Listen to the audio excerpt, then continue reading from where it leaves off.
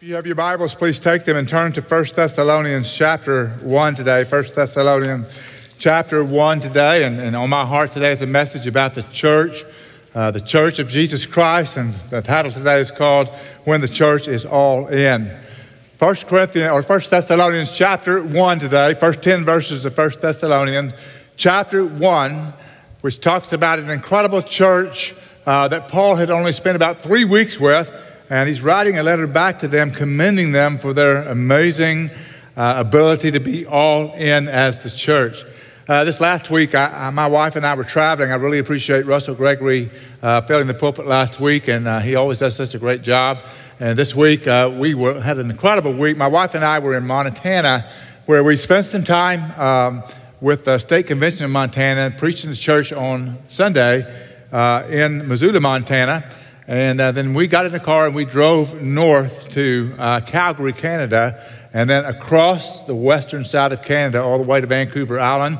Matt and Heather Bond, church planters there that came out of this church, were there. We got to see them and spend some time with them. But the beauty of the mountains was amazing. I mean, the beauty of driving through the Rocky Mountains in Canada was incredible. To see the wildlife, to see the larger-than-life mountains, bigger than the Rockies of Colorado. It's like Colorado Rockies on steroids. We drove about 400 miles through Rocky Mountain areas, rivers and lakes and streams. One lake was 55 miles long. It was a lake. It wasn't the ocean. I know this because we were in the middle of the peninsula and I checked the map. It wasn't an ocean, but it was a massive, massive lake. The trees, the elk, the bighorn sheep, everything but bear. I didn't see a bear, but I saw everything else. And we worshiped as we drove across Canada, as we looked at the glory and the beauty of what God had created. I told my wife at one point, I said, you know, Kim, if I didn't know that God created the heavens and the earth, if I didn't know that God created the mountains and the rivers and the lakes and all that we saw, I would be tempted to worship nature. It's that beautiful. It's that incredible. If this mountain had just sprouted up by itself, well, it's to be commended. If that river just showed up by itself, then that's something that I could adore in some way. But because I know that my God spoke and all these things came into existence, I worship the God of creation. And it's really a great thing to see, be refreshed by. You say, I'm pretty excited. Well, I live in Texas and I don't get to see much of that on a normal basis. We got on the plane, it was 95 degrees. I had a long sleeve shirt on, a sweater, kind of a down vest. And people were looking at us like we were crazy because it was 95 degrees and we got off and it was 35 degrees and it was just a great, great, great trip. You know, the interesting thing about creation is that all of creation obeys the voice of the Creator. And there's a symmetrical obedience. All respond to His voice. Whether it be His creative voice or whether He tells the wind to blow and it blows the leaves on a million trees, whatever it might be, all of creation responds to the glories of God's creation. But the Church of Jesus Christ does not always do that. And yet the Church of Jesus Christ is designed to be more glorious, more responsive, more powerful than creation. What would happen if the church responded to the Creator the way the rest of the creation responds to the Creator? That's the question I'm going to pose to you today as we look at 1 Thessalonians chapter 1. Let's stand together for the first 10 verses of this chapter today. It's just kind of a standalone message. Next week we'll be in a new series that you're going to love called Moments That Matter in a World of Chatter. We're going to have a great time talking about the power of your conversations, the power of communicating with one another. But today, when the church is all in, it's going to be about the church of Jesus. So, chapter 1, verse 1, 1 Thessalonians. Paul and Silvanus and Timothy to the church of the Thessalonians, in God the Father and the Lord Jesus Christ, grace to you and peace. That's his salutation. That's his opening. Verse 2. We give thanks to God always for all, there for you, that key word there, all of you, making mention of you in our prayers, constantly bearing in mind your work of faith and labor of love and steadfastness of hope in our Lord Jesus Christ in the presence of our God and Father, knowing, brethren, beloved by God, His choice of you. For our gospel did not come to you in word only, but also in power and in the Holy Spirit and with full conviction, just as you know what kind of men we proved to be among you for your sake. You also became imitators of us and of the Lord, having received the word in much tribulation with the joy of the Holy Spirit, so that you became an example to all the believers in Macedonia and in Achaia. For the word of the Lord has sounded forth from you, not only in Macedonia and Achaia, but also every place your faith towards God has gone forth, so that we have no need to say anything. Now, Paul never says this about any church. He never says, we don't need to say anything to you. But this church, he's saying, we don't even have to say anything about your zeal and your passion and your commitment to Christ.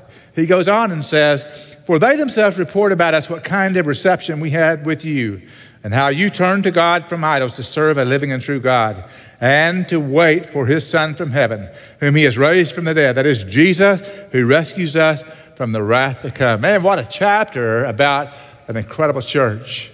Let's ask God to open our eyes to that. Father, in Jesus' name, open our spiritual eyes. Open our hearts so that we might be that kind of church, all in with you. Father, by the power of your Holy Spirit, speak to us today in Jesus' name. And all God's people said, amen. Please be seated if you would. What would happen if the church would be just as responsive as creation is to the Creator? Man, that's a compelling question for me. As we looked at the book of Jonah a few weeks ago, watch the amazing response of God's creative elements responding to him. He said to the whale, go swallow Jonah, and he did. He caused a storm to come on the sea that made Jonah want to be thrown overboard. He raised up a tree after Jonah had preached in Nineveh. And then after Jonah had experienced that shade and comfort, he sent a worm, and the worm obeyed him to cause the tree to die. A hot wind was blowing after that God had sent, and the tree completely withered away, and that brought Jonah to the place of dealing with God one-on-one. And the question back then was, if the whale obeys him, if the wind obeys him, if the worm obeys him, if the tree obeys him, why do we not obey him? And the question keeps lingering in my mind.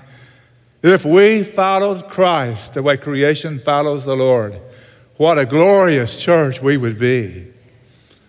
What an amazing group of people who followed and responded to the Creator. What glory God would get. What amazing impact we would have. And that potential always exists in the church of Jesus Christ. It exists in us. And today I want us to look at how it unfolded with them in 1 Thessalonians chapter 1. So let's break this down and look at all that's happening. Thessalonica is a growing church, man. It's really moving in a powerful way. Paul was there for the space of about 3 Sabbaths, the Bible says. He's not there long, but he's there long enough to plant incredible seeds of the gospel. And immediately they began to embrace that because of the power of the Holy Spirit. And as you look at the church at Thessalonica, you see everything God says about the church, that the church is about the bride of Christ. The church is the body of Christ. The church really is the family of God. We're all these things to Christ. In fact, the church is so important to Christ that it's amazing that we don't see it better, because he often talks about his bride and often talks about his church. But the bottom line on this is we often see the church as that group of people or this group of people or a building or a denomination. But the church is you and the church is me. We are the church. And if we would respond to our Creator the way creation does, what an incredible, amazing impact it would have. Not only on our lives, but the lives of those around us. What made the church at Thessalonica so unique? Let's look at the things. First of all, as you read these words, you'll realize that their faith was all in. They had amazing faith in Christ. In fact, those first few words we read about here in verses 2 and 3, Paul says that I'm thanking God for you. And then in verse 3 he says, constantly bearing in mind. And then he gives some phrases here, your work of faith and labor of love and steadfastness of hope in our Lord Jesus Christ. That's a great summary of faith. In fact, if you want to summarize faith, those 3 words have to be there.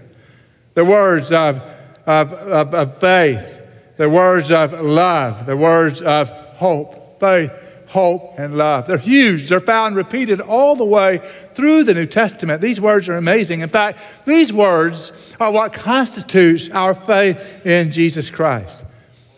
But as you read this chapter, you'll realize that all this doesn't happen naturally. It begins with a supernatural response to the Word of God. Keep reading in verses 3 and 4, and you'll see that he says, our word came to you in power, with the Holy Spirit, and with full conviction. And what that says is, these people had an experience with God that left them changed and let them have this faith, hope, and love. Now let me just say this today. The church is not just those who are members in name, but the church is made up of people who have had a supernatural experience with Jesus Christ, where he has revealed himself to us as God in the flesh, Savior of our souls, the forgiver of our sin, and we surrender our hearts and lives to him. And when we do that, he forgives us, gives us eternal life, and we become the children of God. The church is that group of people. And if you're one of those people, you're a member of the church of Jesus Christ. Isn't that great? To know that you're part of his family, to know that you're part of his body, to know that you're part of the army of God because of a supernatural experience. Now, I know this to be true. I know that over the years, I've met many people who have tried to be a part of the church who've never had a supernatural experience with Jesus. And so they feel like church membership is about attending and maybe going to a small group and sometimes participating a little bit with the church, but they've never had the life-changing experience that lets them be all in with Christ and the church. They've never really come to the point where they've said, it's not just that I need to be a part of a church, I am the church of Jesus Christ. A few years ago, I was flying back from India and met a young woman on the plane who was an airline attendant. She sat next to me during much of our trip. And as I began to engage her in conversation, I realized she knew nothing about what the Church of Jesus was. She didn't know who Jesus was. She didn't know anything about the church. And so we started talking about that. Eventually, our conversation turned into something I'd written for brand new believers. And part of what I've written has to do with the church so that we can understand it better. When someone comes to faith in Jesus, they don't often know the power of the church and what the church is all about. So they see it as an organization and a group of people. But the church is really you when you come to faith in Jesus. The church is really me when I put my faith and trust in Jesus, because we are the called out ones. When we put our faith in Christ, that changes everything. We're no longer just a member of the human race. We're a member of the body of Christ. And what an incredible joy that is. What an amazing responsibility that is. These people met God in a supernatural way, and as a result of that, everything was different with them. John Powell writes a book called Fully Human, Fully Alive. And in that book, he says this. He said, fully alive people are not necessarily happy all the time. They experience failure as well as success. They are open to both pain and pleasure. They have many questions and some answers. They laugh and they cry. They dream and they hope. The only thing that remains alien to them and to their experience of life is passivity and apathy. They say a strong yes to life and a resounding amen to love. They feel the stings of growing, but their sleeves are always rolled up, their minds are always turning, and their hearts are always ablaze. And then he concludes that by saying, that sounds a great deal like the church of Jesus Christ. We may go through the same thing that everybody else goes through on planet Earth in terms of hardships and difficulty and pain and heartbreak. But we don't have apathy. And we don't have this thing that says we're just going to lay back and let life happen. We have a purpose and a meaning and the power of God inside of our life. That's what the church looks like.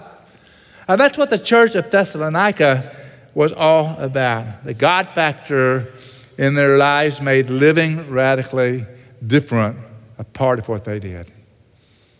You know, someone might say today, well, how do I know that I have that?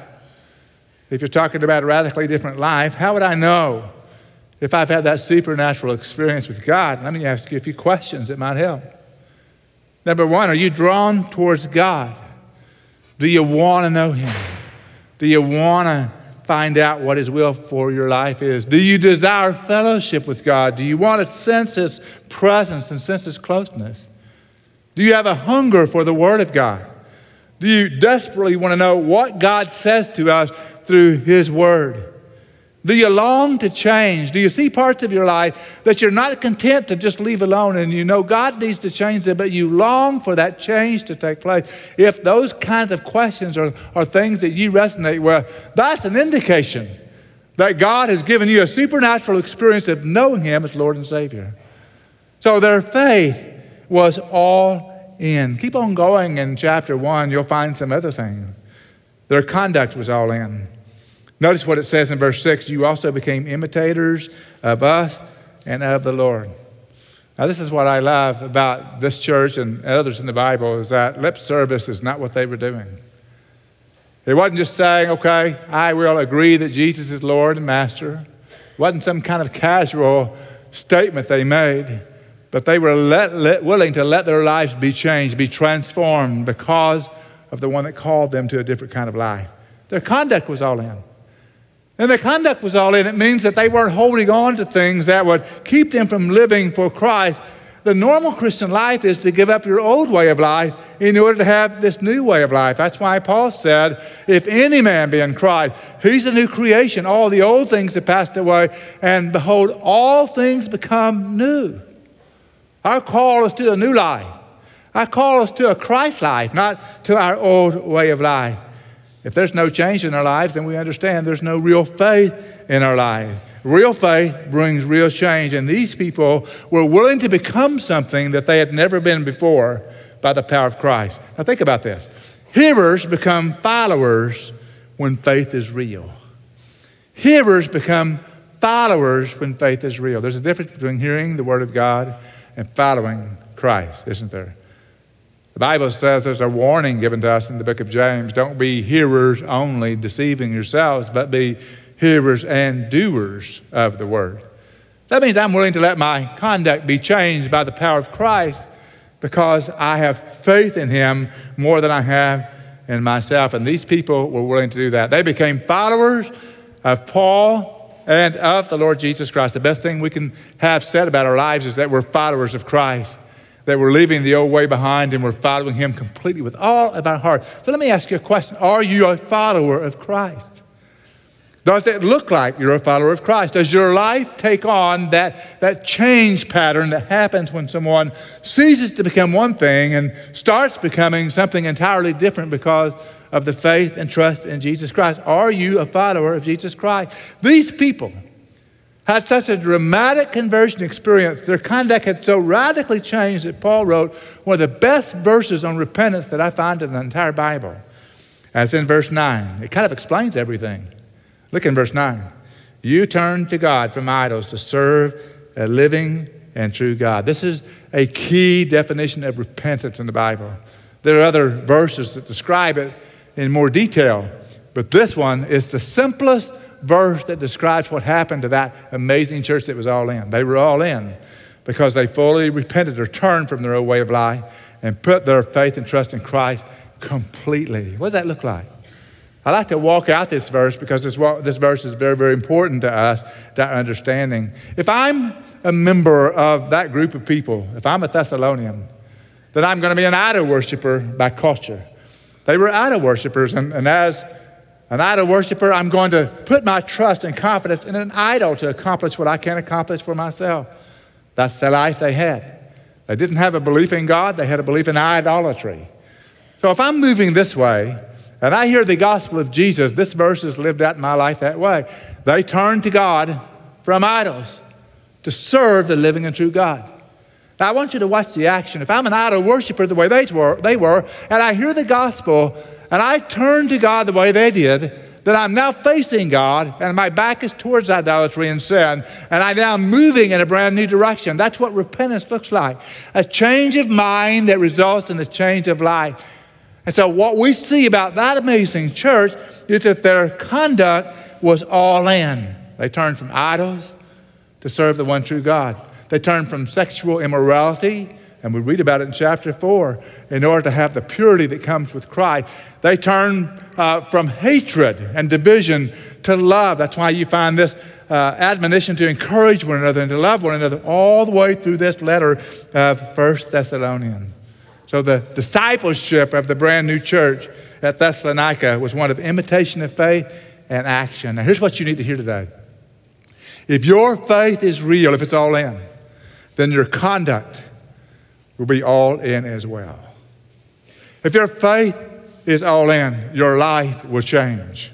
And it'll change because your faith in Christ is the supernatural faith in that Son of God. That's such an important thing. Well, it goes on. It talks about more. Their conversation was all in. If you look in verse 8, it says, for the word of God, or the word of the Lord has sounded forth from you. And now Paul is saying, now as a church, let me tell you what you're doing. You're sounding forth the story or the testimony of your faith in places that you haven't been yet. And that word is going out. The word can be translated reverberate. It's like the sound of a trumpet that's blasting. And so you hear the echoes of that all through the mountains and the canyons. He says, the word of the Lord has sounded forth from you. So we don't really have to do anything.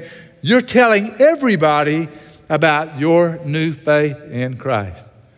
Now I want to camp here for just a few moments because the power of those words. Let me just say the word was getting out not because of social media or any other media production. It wasn't because of any printed pieces that they were sending out. It wasn't because of marketing or anything else.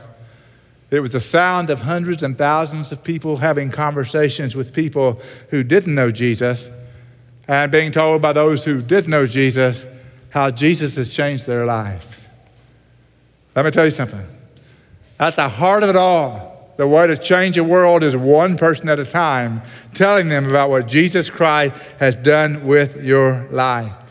Now, they may not have gotten church down right. They may have not gotten the organization down right, but they knew who changed their life, and they knew it was Jesus, and you couldn't keep them from talking about Jesus to other people.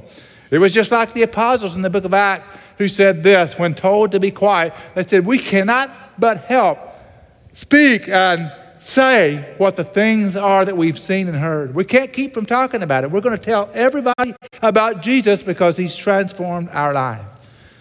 So let me just say this to you today. If our conversation is all in, we're going to be telling people like they were about Jesus in some way. Their enthusiasm was evident. Did you know the indicator is in the New Testament, the indicator is that hundreds and thousands of people came to Christ because of the conversation of the few who first came to Christ. 120 in the upper room filled with the Holy Spirit. They went out telling everybody. And as a result of them telling everybody, God empowered them. He gave them energy and power they wouldn't have otherwise. But they were walking by faith, stepping into conversation, pointing people towards Jesus Christ, and it changed the world. You're here, and I'm here because somebody back then had a spirit-anointed conversation about the gospel of Jesus Christ, and one of your ancestors came to Christ, and so they shared their faith, and they shared their faith, and today faith is real and alive. That means if we're quiet, that Christianity will not be passed on, and yet the church is called to have these amazing conversations. I read a book a number of years ago that was about the largest church in Korea, which was a church of 300,000 at the time. And this church was high in commitment. As a matter of fact, one of the practices this church had was that they would not baptize a new believer until that new believer had brought someone else to faith in Jesus. Now, I don't necessarily agree that that's the way you must operate, but their reasoning was this. In a hostile culture, I really know that your faith is real if you'll share it with someone outside a friendly circle. I really know your faith is real when you're willing to take a risk, walk by faith, and tell someone else about that Jesus saved your life. Because if you're really convinced that Jesus has forgiven you, if you're really convinced that he's alive from the dead, you're going to tell somebody else about that. And when you do that, that's fruit enough for me to say, we will baptize you by immersion. You know, over the years, these amazing conversations are what really transmits Christianity from family to family, from neighbor to neighbor, and even from nation to nation. And the great thing about this is all of us can do this. All of us can have these kinds of kingdom conversations. All of us can be involved to that degree. I read this all the time. 80% of people who are not part of the church, who do not know Jesus Christ, are receptive to a spiritual conversation. And if you and I have those kinds of spiritual conversations the way the church at Thessalonica did, then the word of the Lord is sounding forth. That message is getting out wherever we go, in our neighborhoods, wherever we do marketing, wherever we go. That's where the word of the Lord is going out, and that's a key. That's a key. You know that conversations change our lives, right? I know I've heard this over and over again with people that share with me. Somebody had a conversation with me, and it got my attention. Somebody talked to me, and I learned something I'd never known before. Somebody pulled me aside and said, "Can I really share something in my heart with you?" And my life was changed as a result of that. That's what these conversations do.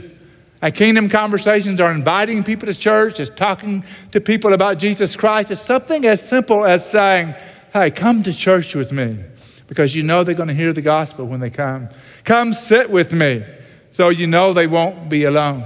And when someone responds about something like, "I don't have my life together yet. I want to get it all together before I come to church," you should just say, just come to church with me. Just come and hear how God changes people's lives. Just come and experience the Lord. Do you remember the first words of the first disciples? Jesus said to them, "Come and see." And they went out and told others to come and see Jesus. So they had a conversation that was all in. And finally, their service was all in. Their service was all in. Notice verse 9 and 10. You turned to God from idols. And then the last part of that is really a key phrase. To serve a living and true God and to wait for his Son from heaven. To serve and to wait. To serve and to wait. You're saying, well, why were they so expectant? What was the big deal? And I think the answer was this. The Thessalonians had experienced everything else they could experience. Every form of immorality, every form of adultery, every form of paganism. They met Jesus, and right away, they knew Jesus was better than anything they'd ever experienced before. And so they turned from that life of sin to Jesus to serve him and to wait until he came back in his return. Is that so hard for us to grasp?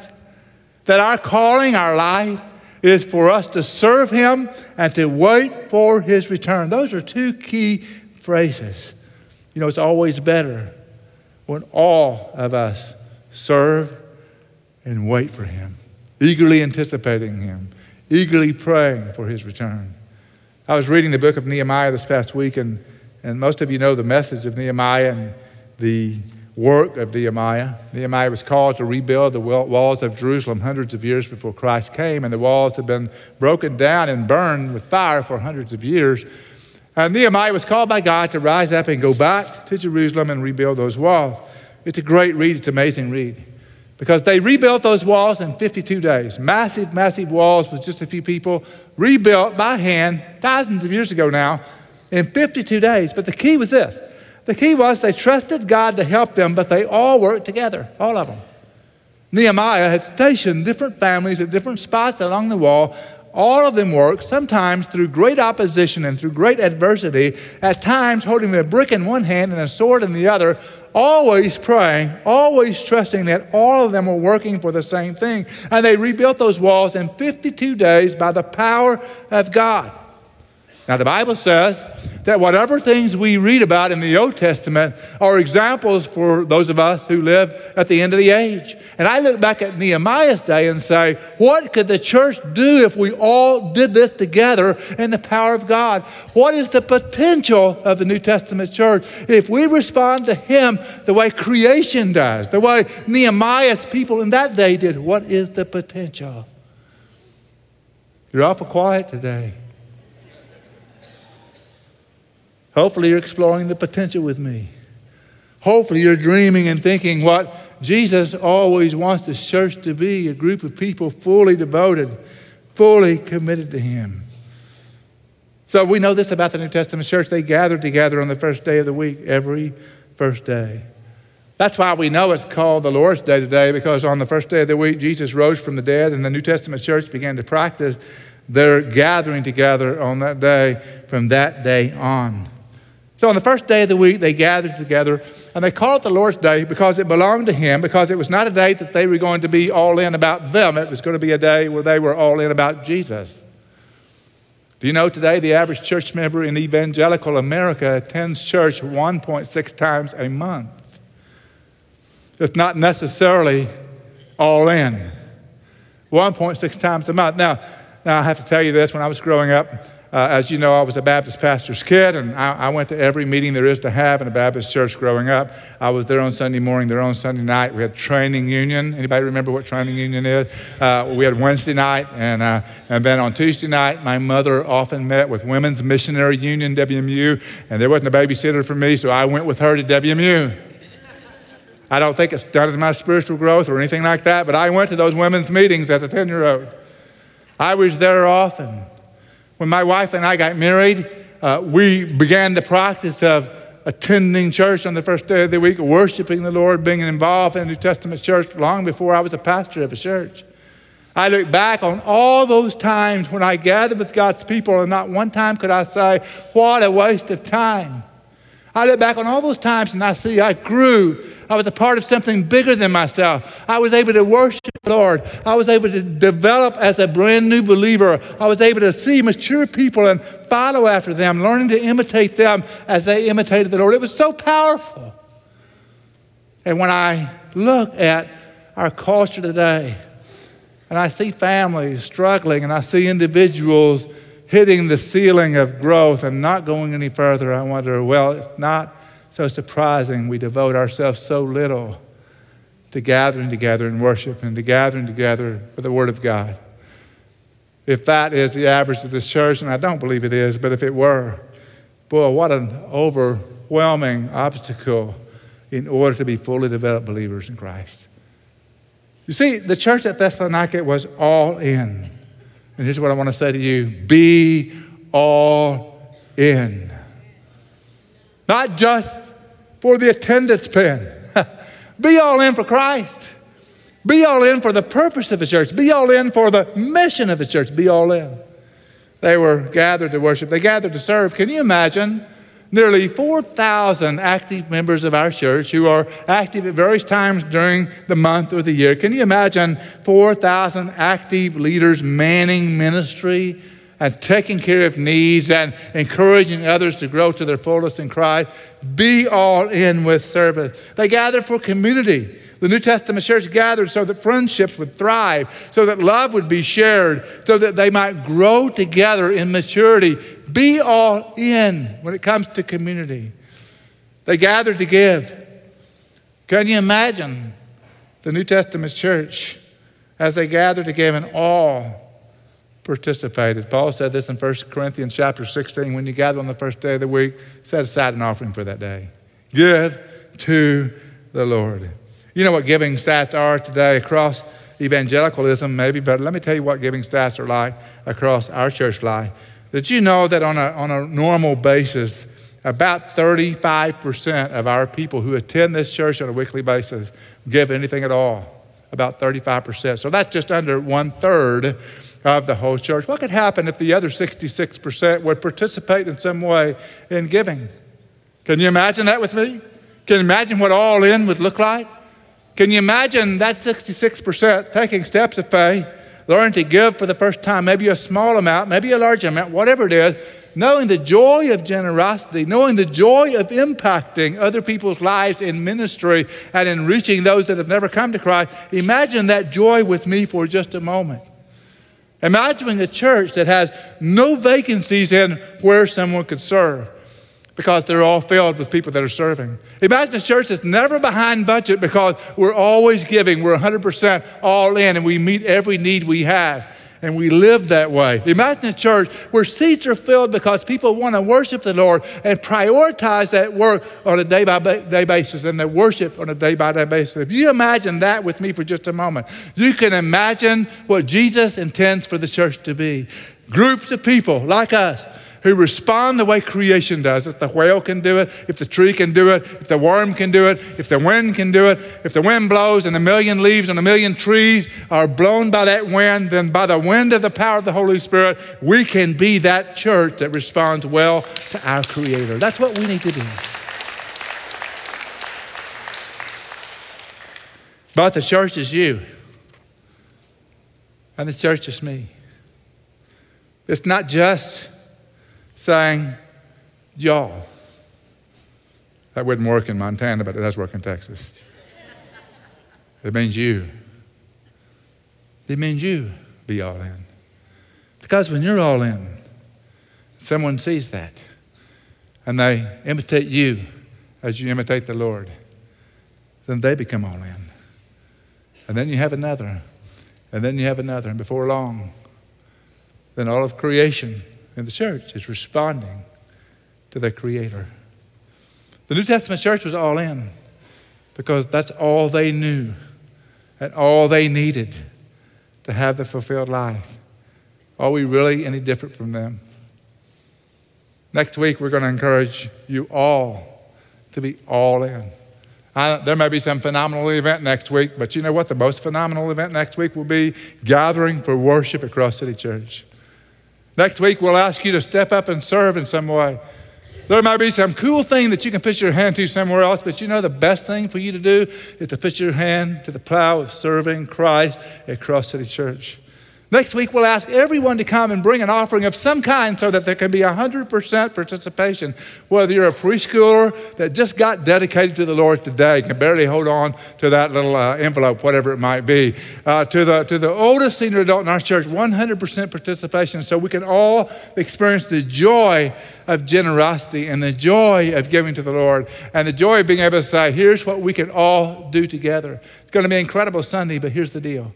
The experience you have at being all in will be unmatched with anything else that you can find in life. I've never experienced any joy greater than knowing that I'm all in with Christ. He was all in with me. Trust me today, He is all in for you.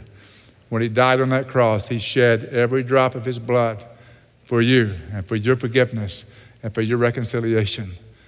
For us to be all in, it's not a big price to pay.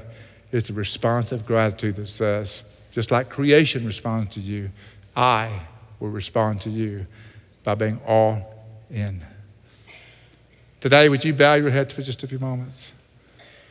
Are you all in for Christ?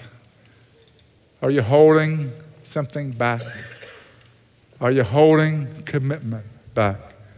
Are you more all in to something else than you are to Jesus and the church?